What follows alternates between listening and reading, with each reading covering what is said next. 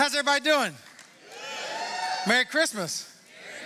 That was all right. Yeah, I know you weren't quite ready for it. On the count of three, I want you to yell in church like your mama told you never to. I want you to yell out Merry Christmas to one another and to me. 1, 2, 3. Merry Christmas. Wow, that's awesome. Hey, Merry Christmas, man. We're glad you guys are here. If you're a guest here, my name is Benji. I get one of the awesome privileges of serving as pastor around here. And just so thrilled that you're here. Welcome to New Hope Church, and welcome to all of the campus locations that are out there. I'm talking about Garner, Columbia. We're coming your way, Columbia, in a few weeks for a real exciting meeting. Kenya, North Durham. Hey, North Durham is having their very first Christmas as a campus over there. Yeah. North Raleigh Coffee House is meeting right now at the Durham campus upstairs. Online campus, Hillsborough campus, Sanford and Durham campus. So we're less than a week out from our Christmas services starting. And we call them services for Christmas. Throughout the year, we call them worship celebrations. But there's a sacredness to the Christmas services. And so that kicks off on Friday night. And I just thought it'd be good on the front end today to kind of let you see all the campuses and all the service times so that you can kind of decide where you're going to go. You'll see Durham campus, that's us. December 22nd, that's Friday at 6:30 p.m. If you can come on Friday night, kind of, maybe you're traveling or maybe you just want to worship on Friday night and then you've got your Sunday free to do whatever you want to do, which is Christmas Eve, come out on Friday night. It would help us create some space. We'd love to have you kick off the weekend for us. Then on Sunday, December 24th, notice that the service times are in the afternoon, not in the morning, okay? Then you got Garner campus, they got a Friday service and 3 Sunday services. Hillsborough's got a Friday and a Sunday service. Kenya, hey, maybe you wanna go to Kenya. Take a little road trip, you know what I mean? A little boat trip to Kenya, Karibu, they'd love to have you over there. North Raleigh campus has a Friday and a Sunday. Sanford has a Friday and 2 Sundays. North Durham at the Carrington Middle School, they have a service on Sunday just because it's a public school and so they get the building on Sunday. So there you go. Pick your campus, which is probably Durham for those of you who are here, wherever you're at the campus locations, and pick your worship service time. Hey, and then I thought I'd tell you that on the 31st of December, which is New Year's Eve, some of you grew up in traditions where you had New Year's Eve services. We are worshiping on New Year's Eve, not during the nighttime, but in the morning, and we're having Holy Communion on Sunday, December 31st. And then I thought I would go ahead and let you know the series that we're moving into in January is called Come Back. Everybody say, Come Back. Come Back. It's a series that we're kicking off in the new year. Every setback has a comeback. And so, yes, sir. Might as well preach right there. Every setback has a comeback. There is the graphic. And look at that kid up front.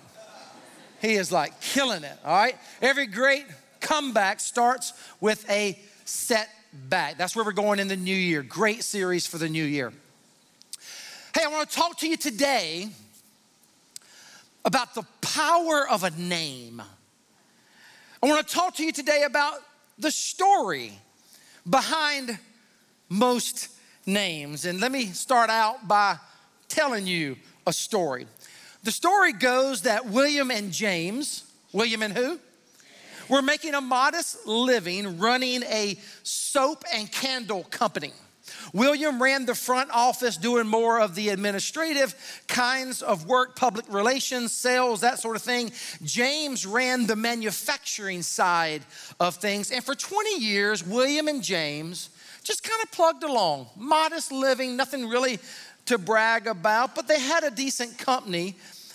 But then they started realizing that the fancy European soaps that were being shipped over to America was competing big time with their modest soap and candle company. They hired the best chemists they could find to try and develop finer soaps, but they really didn't have any luck. They developed new formulas, they produced new products, but the new soap wasn't exactly working out that well. Until one day, a man by the name of Clem was the guy who mixed all the chemicals together, mixed the soaps together. He went to lunch one day And on his way out of the door, Clem forgot to turn off the mixing vats that were mixing all of the chemical compounds for their soap. He went to lunch for a few hours. He came back, and lo and behold, the alarms were going off, and the mixing vats had continued to mix several additional hours. Clem cut it off, thanked the good Lord that nobody knew, and he decided to keep it on the down low. Until about a month later, the company began to be inundated with requests for more of the new soap. People would stop by the actual company and ask the shop owners. They wanted to buy more of the miraculous floating soap. You see, for the very first time, people actually realized that the soap floated. Now, most of you wouldn't know about this, but in those days, most people were taking baths down in the local river or in the local creek. And if you've ever bathed outside, this would be an interesting little thing to know. How many of you have bathed outside in a creek or a river? Come on, I have many times. Not because I had to, but because I was just like hunting and fishing, right? And back then, you would drop a bar of soap in a river or a creek, and you had to grope around, right, until you could find it. But all of a sudden, this soap started to float, and people wanted to know where they could find the miraculous floating soap. Now, at first, William and James didn't know what was going on. They had no idea what they were talking about. Remember, Clem decided to keep it on the DL. They started asking around the company, and finally Clem came clean, if you will. Yeah, I didn't even plan it like that. Seriously, that's not in my notes. Clem came clean and admitted what had happened. The chemists gathered around, and lo and behold, they started mixing the soap for 2 additional hours in the mixing vats. Thus was born the little white bar of soap that I grew up experiencing when I would go to my grandparents' house in Charleston, South Carolina as a kid. I see the head shaking, so some of you might have experienced it, or maybe you still use it today. I'm talking about Ivory soap. Now, interestingly enough, James was a Christian, William and James. You might know about Ivory, but maybe you don't know about this little tidbit. James went to church, and as the business skyrocketed, I mean, it took off, guys. Their little modest business went to a whole nother level, and they became rich overnight. And James was trying to decide what to name his soap. And so he went to church one day, and he heard the pastor reading from the book of Psalms, and the pastor talked about palaces of ivory. And he named his soap Ivory. Now, you might not know their last names, William and James. You might know them as Procter and Gamble. Now, there's power in a name. Every name has a story. And today, I'm going to try and do something that I have never done before in my entire life. You are experiencing a first. I am going to try my best to preach and teach a message on the genealogy of Jesus. Oh boy. Open up your Bibles to Matthew chapter 1, and maybe you can start praying for me right now. Matthew chapter 1, I have never in my life. Some of you have looked at the genealogies and you decide, you know what, I think I'm gonna skip right over that and go on to chapter 2. It's difficult to read through, and the names are really difficult to even pronounce. Matthew chapter 1, and again, there is a story behind every name. Matthew chapter 1. I'm gonna be reading from the Message translation. In fact, the Message translation. Abraham had Isaac. Isaac had Jacob. Jacob had Judah and his brothers. Judah had Perez and Zerah, the mother of Tamar. Perez had Hezron. Hezron had Aram. Aram had Aminadab. Aminadab had Nahshon. Nahshon had Salmon, or if you like, Salmon, praise be to God. Salmon had Boaz. His mother was Rahab. Boaz had Obed. Ruth was the mother. Obed had Jesse. Jesse had David, and David became king. David had Solomon. Uriah's wife was the mother. There were 14 generations from Abraham to David. How many? 14. And another 14 from David to the Babylonian exile. And yet another 14 from the Babylonian exile to the Christ. The birth of Jesus, skipping on down into Matthew 1, the Christmas story, here we go. The birth of Jesus took place like this. His mother Mary was engaged to be married to Joseph. Before they came to the marriage bed, Joseph discovered she was pregnant. It was by the Holy Spirit, but he didn't know that. Joseph, chagrined but noble, determined to take care of things quietly as Mary would not be disgraced. While he was trying to figure a way out, he had a dream.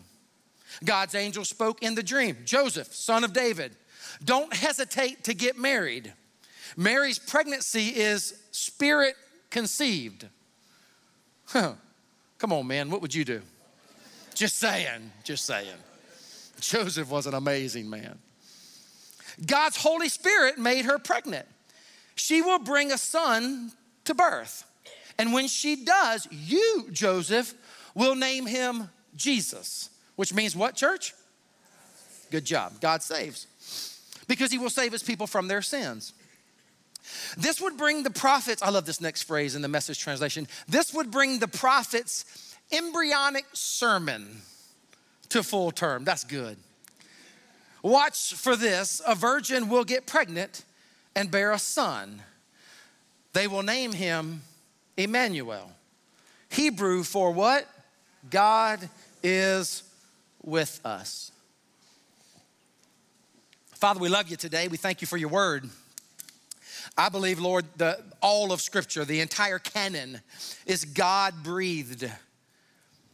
So, Father, I believe that there's truth in even the genealogy that can teach your church about who you are. So, Father, would you take our minds and would you think through them today? Would you take our hearts? Would you fill with them? Would you take my lips, Father God, and speak through them? For if you do not speak, then absolutely nothing of any significance will have been spoken. And the people of God said together, amen, amen, amen. Hey, take out your teaching notes. Leave your Bible open. Let's go get this. Let's talk about genealogies for a moment. Genealogies were important in Jesus' day and age. Your genealogy is important. How many of you are proud of your family? Proud of your family heritage, right? How many of you wishes you could have been born into another family? Don't go there, never mind.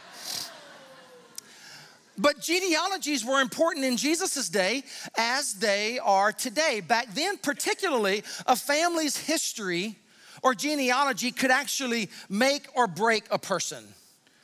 In fact, around the time of Jesus, you might not know this, King Herod had his genealogical records destroyed out of vanity because he believed that if people knew who he really came from, he would not have a chance to be king. Herod, in other words, using our language today, Herod had some black sheep in his family.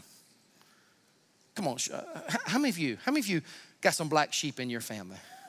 She yelling for the black sheep over there. Balcony, I never forget about you. How many of you got some black sheep in your family? Come on. Hey. How many of you are the black sheep? I got to put both hands up. Y'all know my teenage years. I was the black sheep of the family, but not only that, even after I became a Christian, God saved my life and wrecked me with his grace. I came off to school, got in a U-Haul truck by myself, drove it into Durham, North Carolina, went to school, met my wife, and became the black sheep of the family again because I never went home. And where I'm from, you just don't do that, right? I'm the black sheep, right? And one final question. How many of you, you're sitting there, you're going, there's no black sheep in my family? Come here.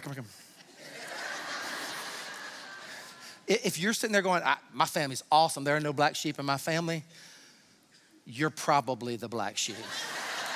You just don't know it, man. You just don't know it. But genealogies were real important. And one of the major emphasis in the Gospel of Matthew is the emphasis upon Jesus as king. Jesus as what? King in an earthly sense. I mean, we see him as Messiah, right? But let us never forget that in the days of Jesus, they were needing an earthly king. They were expecting an earthly king to ride in on a white stallion to destroy and take down that beast of an army and a government known as Rome. So think about this in terms of an earthly king. And what is most interesting, you'll see this maybe in your teaching notes. I know it'll be on the screen. What is most surprising is Matthew's mention of 4 women in the lineage of Jesus. 4 women. Now, women were rarely, if ever, mentioned in the genealogies of Jesus' day or of Matthew's day. There was little reason to, if you know the context, since the family name and the inheritance didn't come from the woman, nor did the inheritance stick with the women. Women were not included in genealogies. Besides that, in an ancient Jewish culture, women had no legal rights, and they were regarded more as possessions that belonged to men than human beings.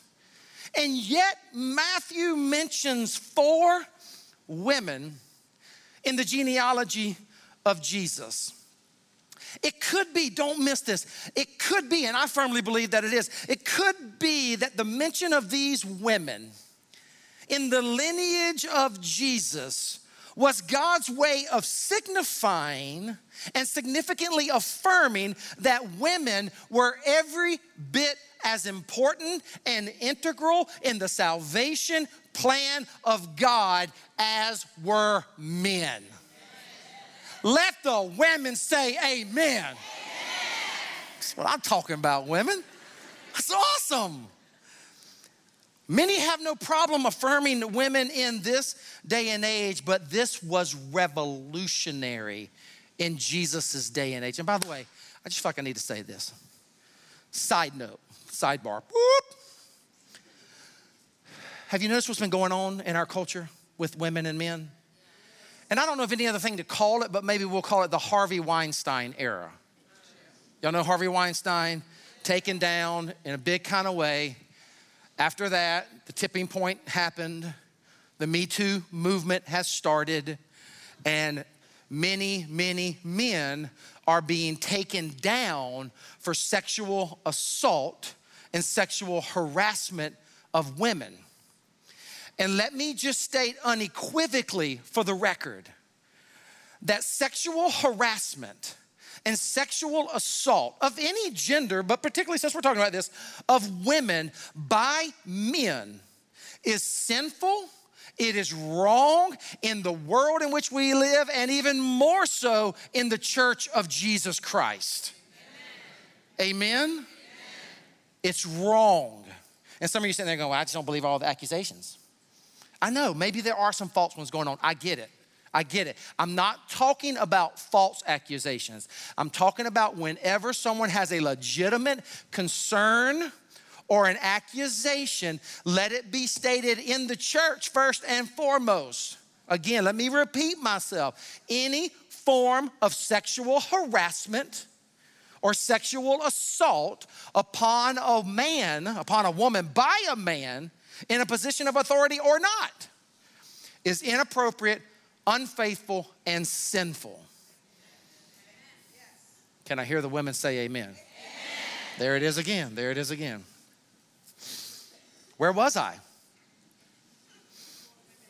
Oh yeah, here I am, yeah. So the first reason I believe is that God was letting us know that women were integral and very important in the salvation plan of God. But there's another reason or two as well, and I just want to talk to you about that. Do you remember Tamar? Tamar, you'll find her in verse 3 of what we just read. If you want to read more on her, write these things down. You ought to go read up on these women. You can read Genesis 38. Tamar dressed up like a prostitute. and seduced her father-in-law into having sex with her. I'm telling you, you should read your Bible. It's fascinating stuff.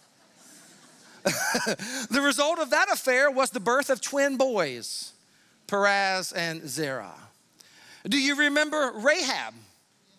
Rahab not only dressed up like a prostitute, Rahab was a prostitute. She made her living in and around the city of Jericho. And yet in the course of her life, she made a contribution to the lineage of Jesus. It's fascinating, I'm telling you. Do you remember Ruth? You can read about her in the book of, Ruth. She wasn't even a Jew, she was a Moabite. The entire nation of Moabite people grew out of an incestuous relationship between Lot and his daughters. Do you remember Uriah's wife? Oh my. Remember this? You can read about her in 2 Samuel 11. When she became the object of King David's lust, and the ensuing affair led to the most famous royal scandal in the entire Old Testament. David ends up having her husband, Uriah, killed, and sometime later, he and Bathsheba have a little boy by the name of Solomon. Fascinating. These are the cats that are contained and presented to the church in the lineage of Jesus. Now, surely if Matthew just wanted to let us know that women were an integral part in the salvation plan of God, Matthew could have included some better women. You know what I'm saying? He could have included, think about it, Abraham's wife, her name was? Good job. He could have included Isaac's wife, her name was? Rebecca. Jacob's wives, Leah and Rachel, women with far cleaner reputations who were proclaimed in our Bible as spiritual giants. But instead, this blows my mind. Instead, Matthew chooses to include black sheep of the family. Matthew chooses to bring out the skeletons from the closet. Matthew chooses to wave the broken branches, if you will, of the family tree, as if to say, these are the kinds of people God likes to include in his redemption story. Come on, it's incredible.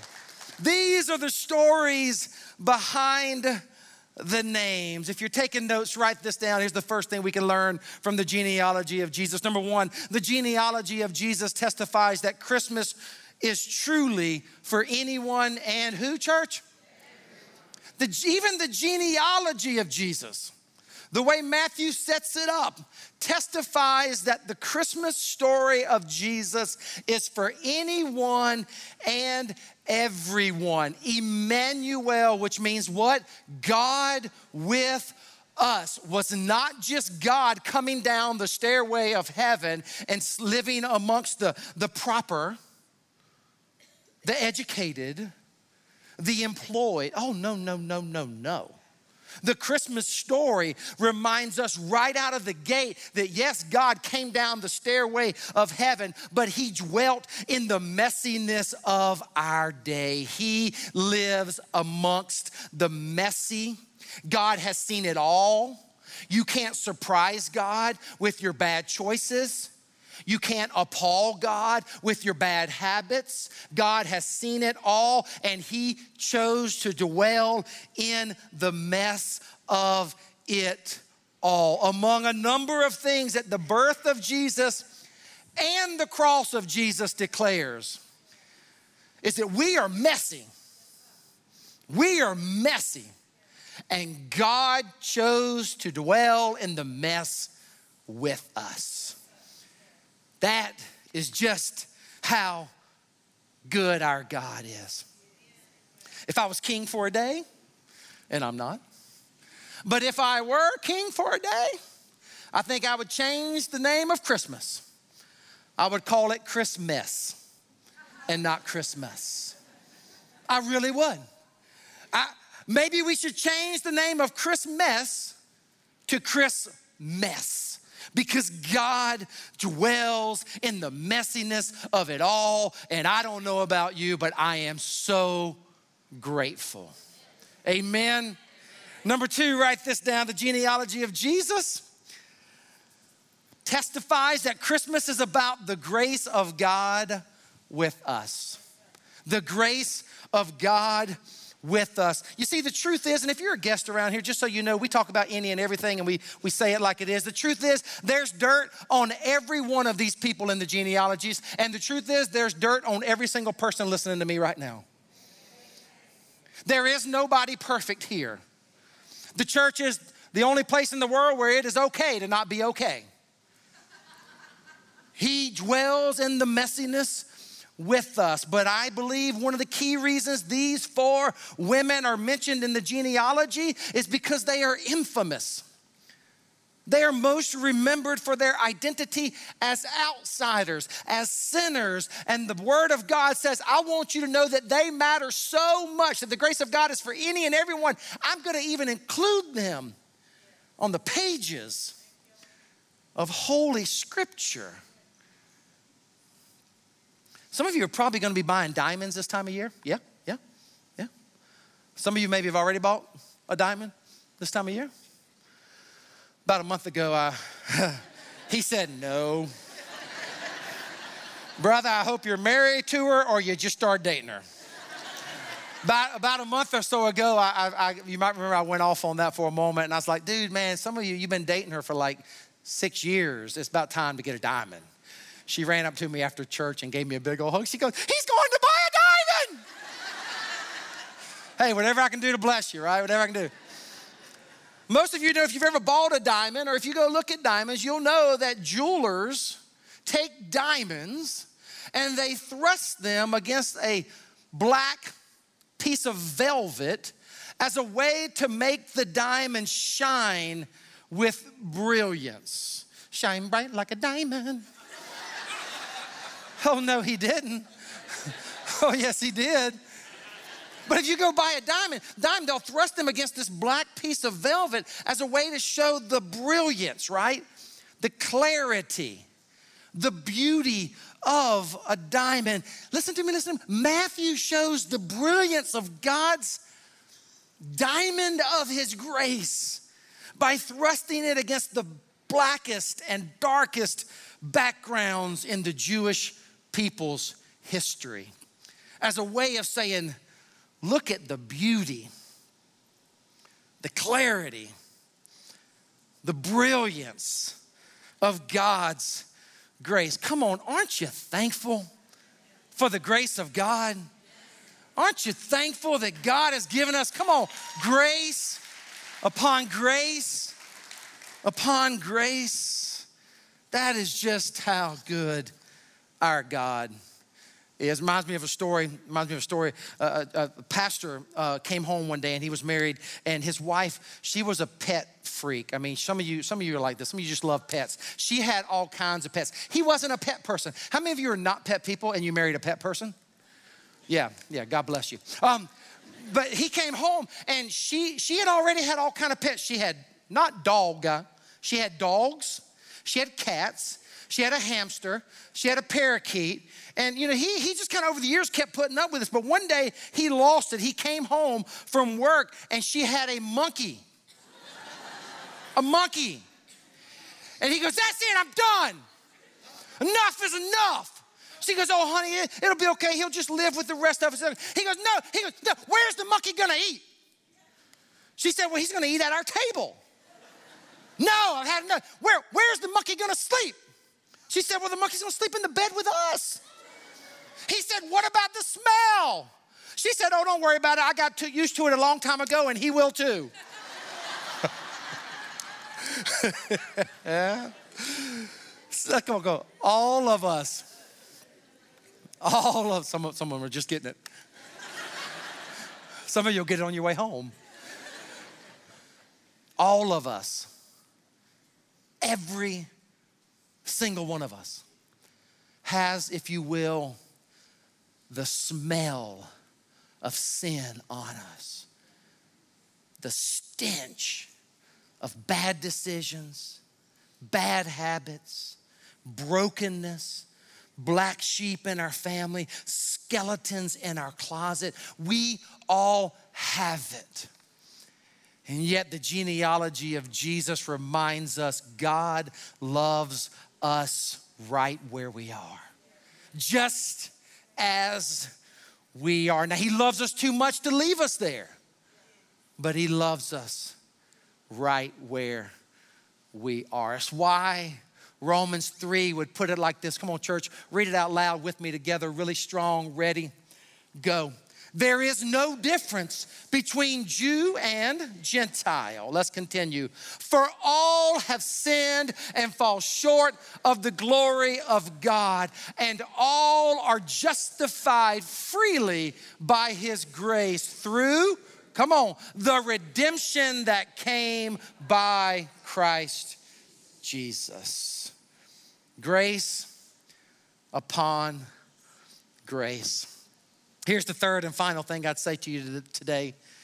The genealogy of Jesus testifies that Christmas is about the sovereignty of God. It's about the what? It's about the sovereignty of God. The first thing is that it's about God invading the messiness. The second thing is Christmas is about the fact that God's grace is for any and everyone. And the third thing is that the genealogy, even the genealogy of Jesus, testifies to the sovereignty of God. Now that's a big word, and you might be like, what sovereignty? Talk to me about that. The sovereignty of God speaks about the fact that God is powerful enough. God is a supreme authority in the world, and therefore he is powerful enough to take any and every situation that we might face, and he can do something good with it. Now, I don't know if you were here last week, how many of you missed Maximus? I need Maximus up here, man. Maximus, if you were here last week, if you're a guest, don't worry about it. But by the way, those series, I was going to tell you, we have them in the Resource Center. We sold out completely in the first celebration, though they're taking orders in the Resource Center. Many of you have been asking, battle ready. We just finished it up. Last week, we had Maximus here, and I had a boat here, remember? And I don't know that I've ever experienced you so engaged as you were last week. And I spoke about the meantime, remember that? That what do you do in the meantime? What do you do in that land between lands? And I told you that what you do in the meantime is you do what, church? You stand firm. Even in the meantime, though, I thought about this week as I was thinking about this and what happened last week. The sovereignty of God declares that even in the meantime, even in the land between the land, ours is a God who will take the messiness of all of that, and if you will let him, he'll build something beautiful. I think of Romans 8:28, right? For our God does what? Our God works together for good. For what? For good in every situation for those who love God and have been called according to his purpose. Romans 8:28. So the genealogy of Jesus even testifies about the sovereignty of God. If you were a Jew reading through the genealogy of Jesus and you were mindful of God's plan to send his Messiah through the family line of Abraham, you wouldn't be too far along into the genealogy before you had this sinking feeling in the pit of your stomach that you were on a train and you were quickly approaching Dead Man's Curve, and the conductor had fallen asleep. You would start to believe right away this whole gospel thing, this whole coming of the Messiah has gone awry. And yet you would be mistaken. And so would I. Because that's the way our God moves. By the end of Matthew 1, you'll see this on the screen. By the end of Matthew 1, we realize that God is in the business, come on, church, of bringing light out of darkness, good out of evil, right out of wrong, purity out of impurity, and holiness out of unholiness. Our God is just that good. Amen is right. So I want to ask you to do two things. I want to ask you to do two things, and then we'll sing this great song and let you be on your way. I want to ask you, if this is your home, if you're a guest here, I'm not really talking to you, you can eavesdrop, but this is for the New Hopers. If the genealogy of Jesus and Jesus himself and Christmas itself, come on, is for any and everyone, and if it's about the sovereignty of God, and it's about a God who will invade the messiness of humanity and do something beautiful, if it really is, if you'll give me that, then I want to invite you, unashamedly, I want to invite you to do this. I want to invite you to give a gift of hope. A gift of what? Hope. You've been hearing us talk about this for a few weeks. It kicks off today. It goes all the way through December 31st. I want to invite you to give a generous gift of hope so that other people can experience this grace that we've been talking about before. This is above and beyond your tithes. We do a Christmas offering every year. And most of you know that we are coming to the end of a 3-year faith-raising campaign called Hope Rising. Hope Rising is how we doubled this building 3 years ago. Hope Rising is how we did all kinds of refurbishments and upfits at all of our other campuses. Hope Rising is how we went into the mission field, literally like we never had before. That's what Hope Rising was about. We're coming to the end of it. It wraps up on Vision Day, which is January 27th, 2018. But a Christmas gift of hope is December. I want to invite you to give a gift. And I want to invite you to give generously to a God who has given generously and extravagantly to us in Christ Jesus. Amen? 100% of the Christmas offering, 100% of the Christmas offering will go to Hope Rising. It will go to reach people like, and some of you have been receiving these at home if we have your mailing address. It will go to reach people like Alicia. Remember Alicia? She goes to Carrington Middle School. She was running from God. People would ask her, hey, do you go to church? And she'd say, yes, she'd lie. New Hope launched a campus in North Durham at Carrington Middle School. Alicia concluded that she couldn't run from God anymore because God had come to the school where she taught. She came to church on a Sunday at the same school where she works Monday through Friday. I preached, she received Christ. She's now gotten baptized and joined our church. It's to reach Alicia's. It's to teach people like Lisa. Some of you heard Pastor George Franco, our executive pastor, share this story a few weeks ago. Lisa lives in Delaware. Lisa started watching our worship celebrations online. She became a part of our online community. She accepted Christ, and at our last baptism celebration, she heard me announce the baptism. Lisa got in her car in Delaware, church, and drove from Delaware to Durham, North Carolina, where we baptized her in the name of the Father and of the Son and of the Holy Spirit. And she's watching. She always watches online. Lisa, we love you.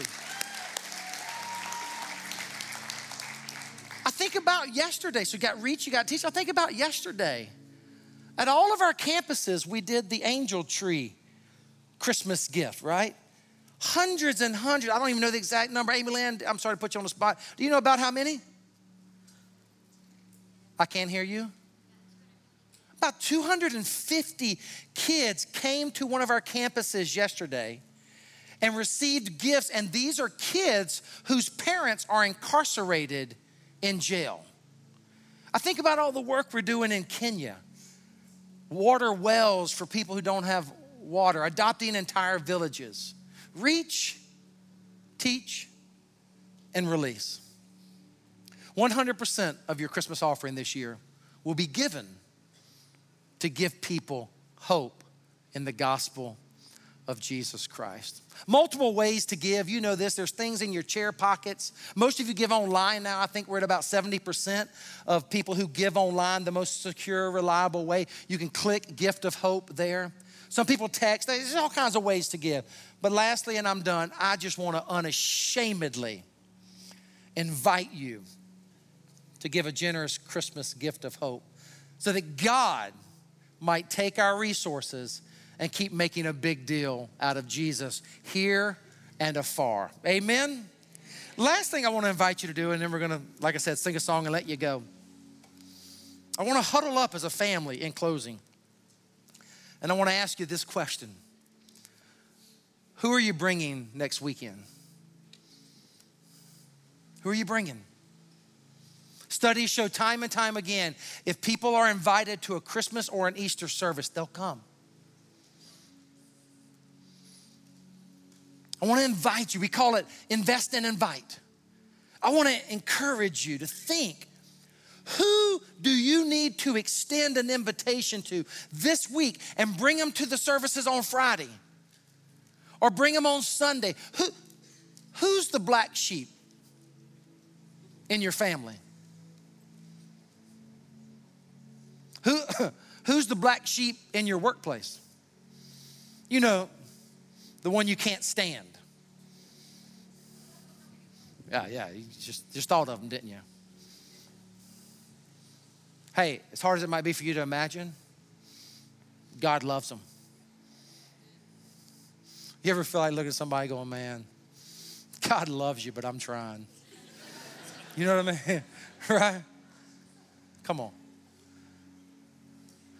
You'll never lock eyes, ever, with anyone for whom God didn't send his one and only son, Jesus Christ, to die on a blood-stained cross for.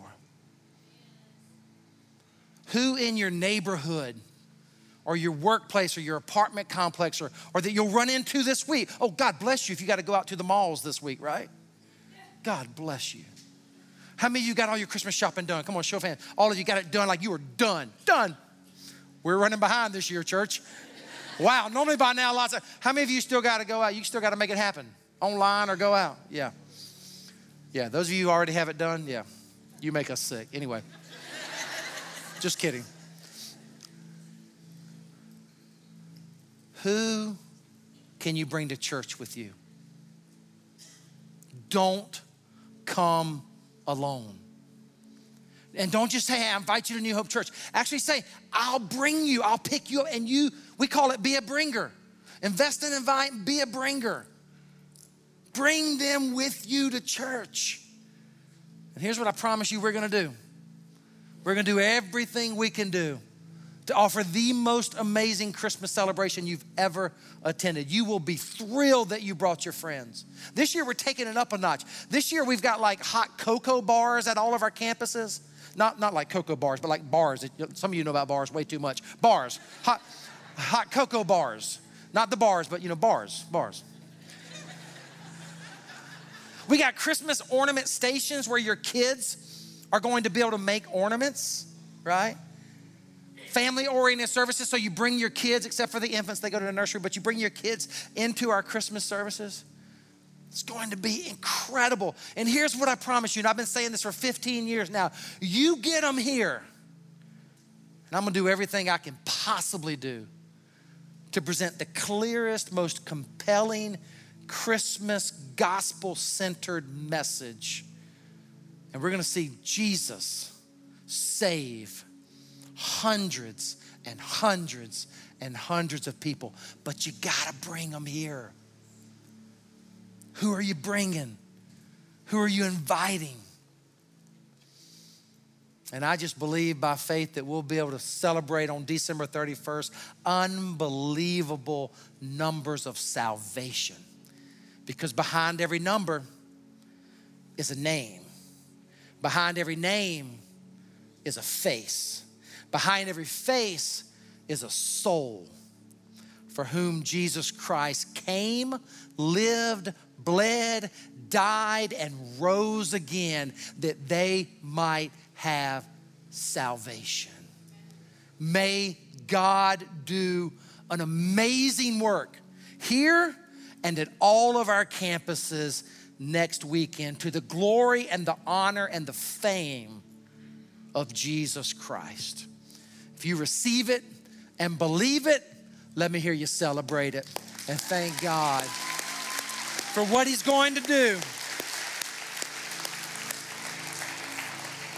Pray with me and stay put. Pray with me and stay put if you would. Father,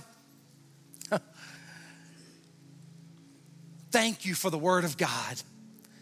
Thank you that it is all God inspired, God breathed, as Paul would say to Timothy. Even the genealogies, Father, drip with the grace and the truth of who you are. Father, I thank you for this opportunity just to huddle up with the family called New Hope.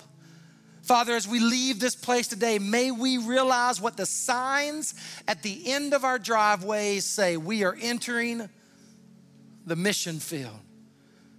And Father, may you right now indelibly pierce into our hearts, into our minds, the people, the person, the family, that we just need to maybe deliver a plate of cookies or a gift or just, hey, I'd love for you to come to church.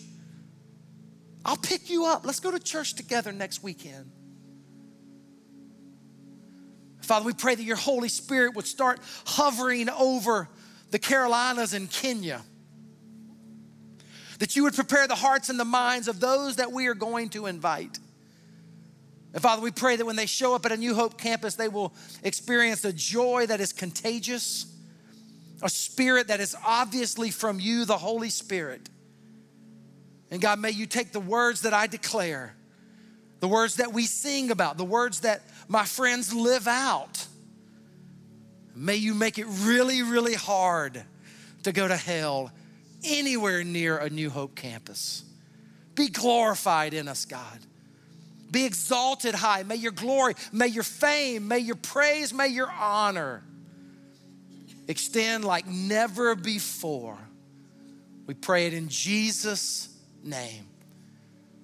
And all of God's children said together, amen, amen, and amen.